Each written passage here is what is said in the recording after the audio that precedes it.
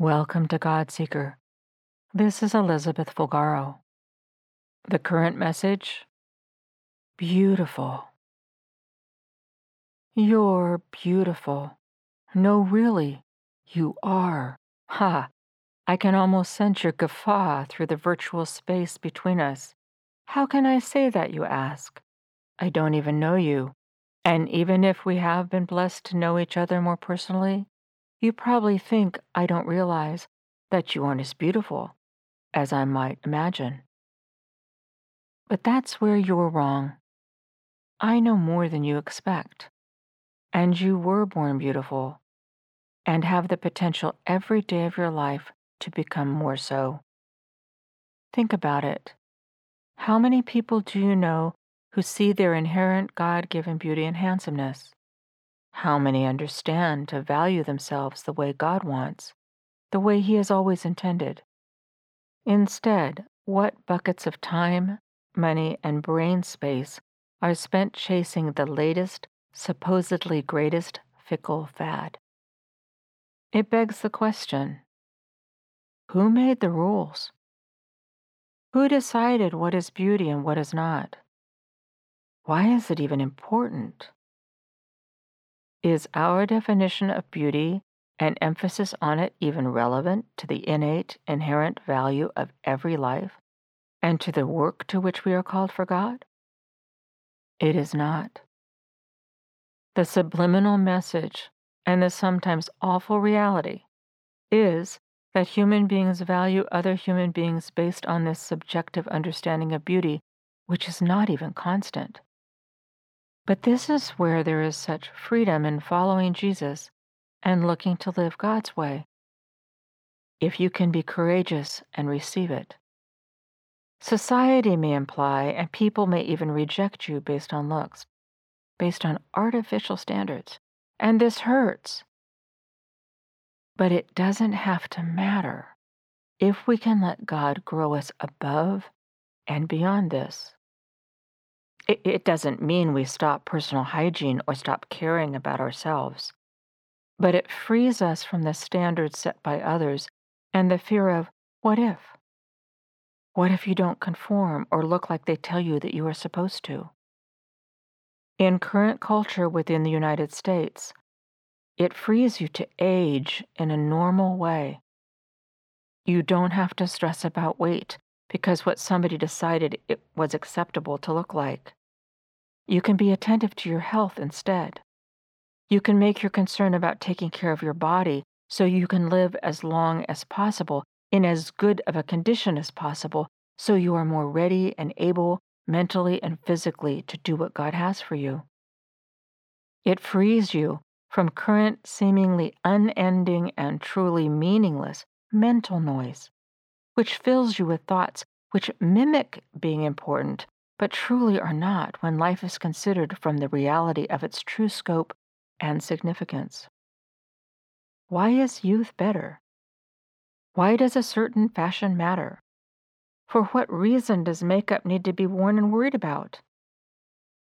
Because these are the pictures we see. It is what is put in front of us at all times. But consider the motivation of those entities which promote the latest look, or to get rid of sagging skin, or to focus on losing the next 10 pounds, or that if your teeth were whiter, then you'd be more acceptable.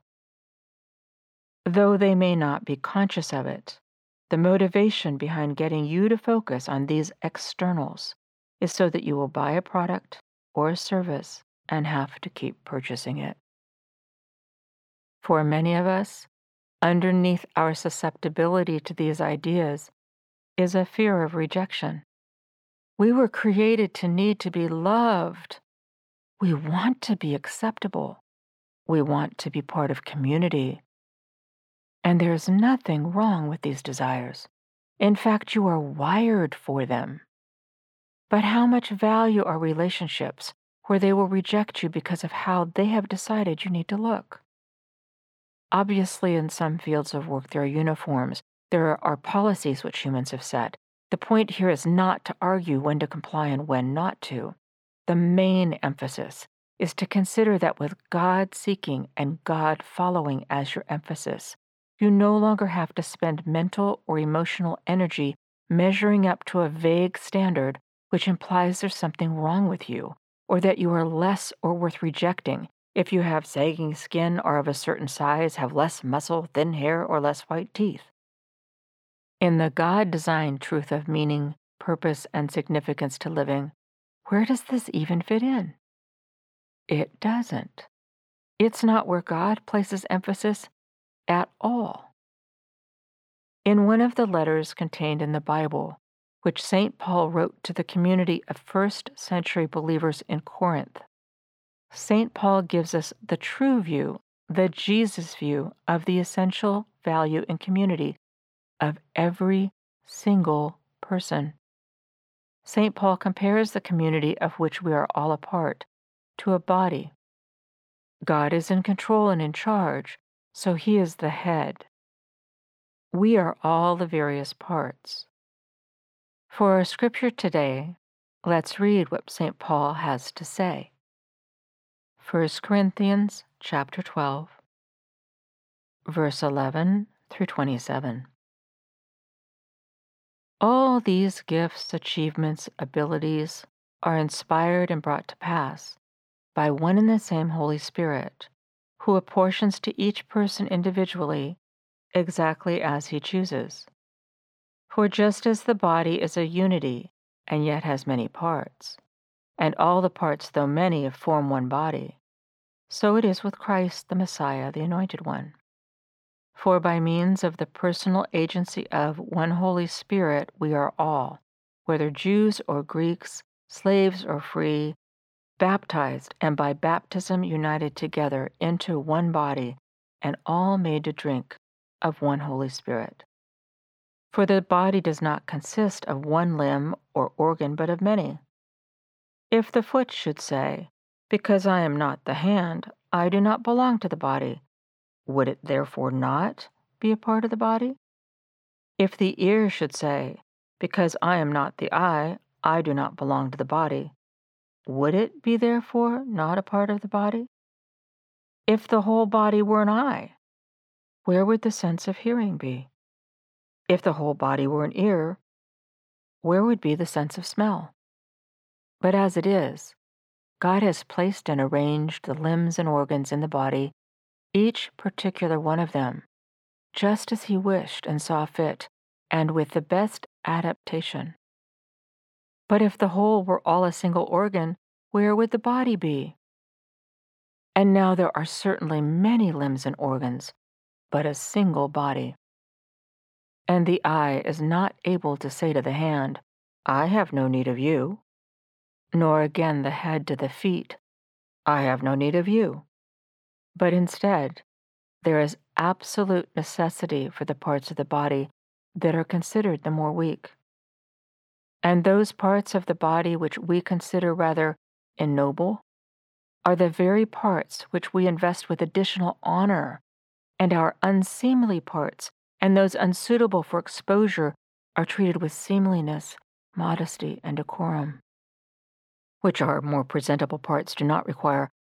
But God has so adjusted, mingled, harmonized, and subtly proportioned the parts of the whole body, giving the greater honor and richer endowment to the inferior parts which lack apparent importance, so that there should be no division or discord or lack of adaptation of the parts of the body to each other, but the members all alike should have a mutual interest in and care for one another.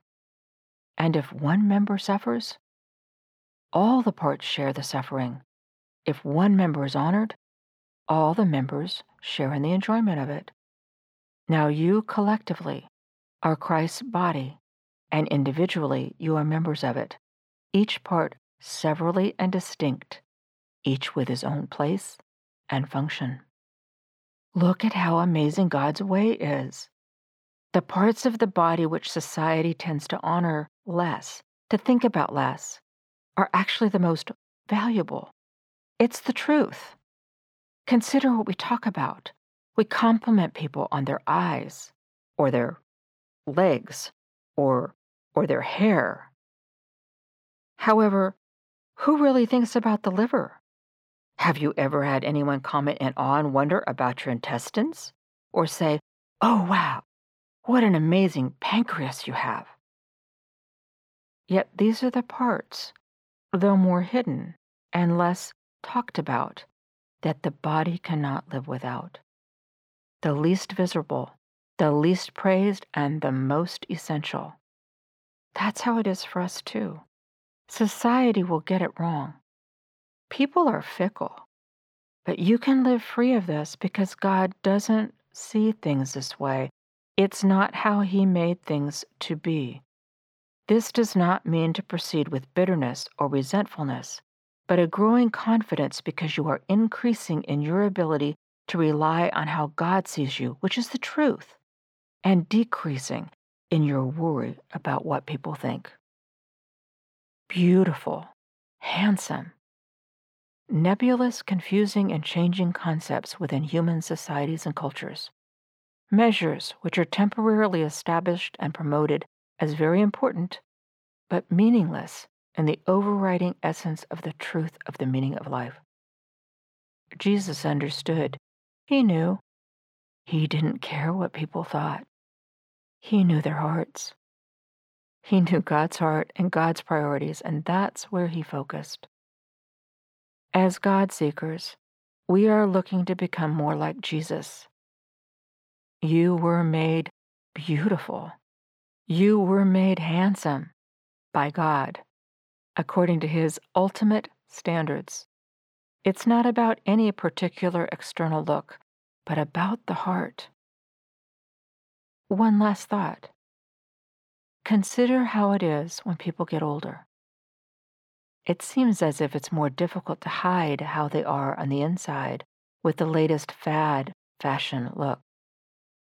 When you meet an elder, you get a sense quickly whether they are kind or whether they are bitter, whether you want to be around them or not. To this point, how many of us have elders in our lives who no longer fit society's standard of beauty, yet because of who they are, and how they treat us, how they see us, we see them as some of the most beautiful and to be cherished people of all. Listen to the song, Father Jesus Spirit. You can find it on my YouTube channel. Search under my name, Elizabeth Fulgaro. It is also available on various streaming services and on CD. Thank you for joining in. Until next time, this is Elizabeth Fulgaro. I am praying for you. Use the song Father Jesus Spirit as your prayer and keep seeking God.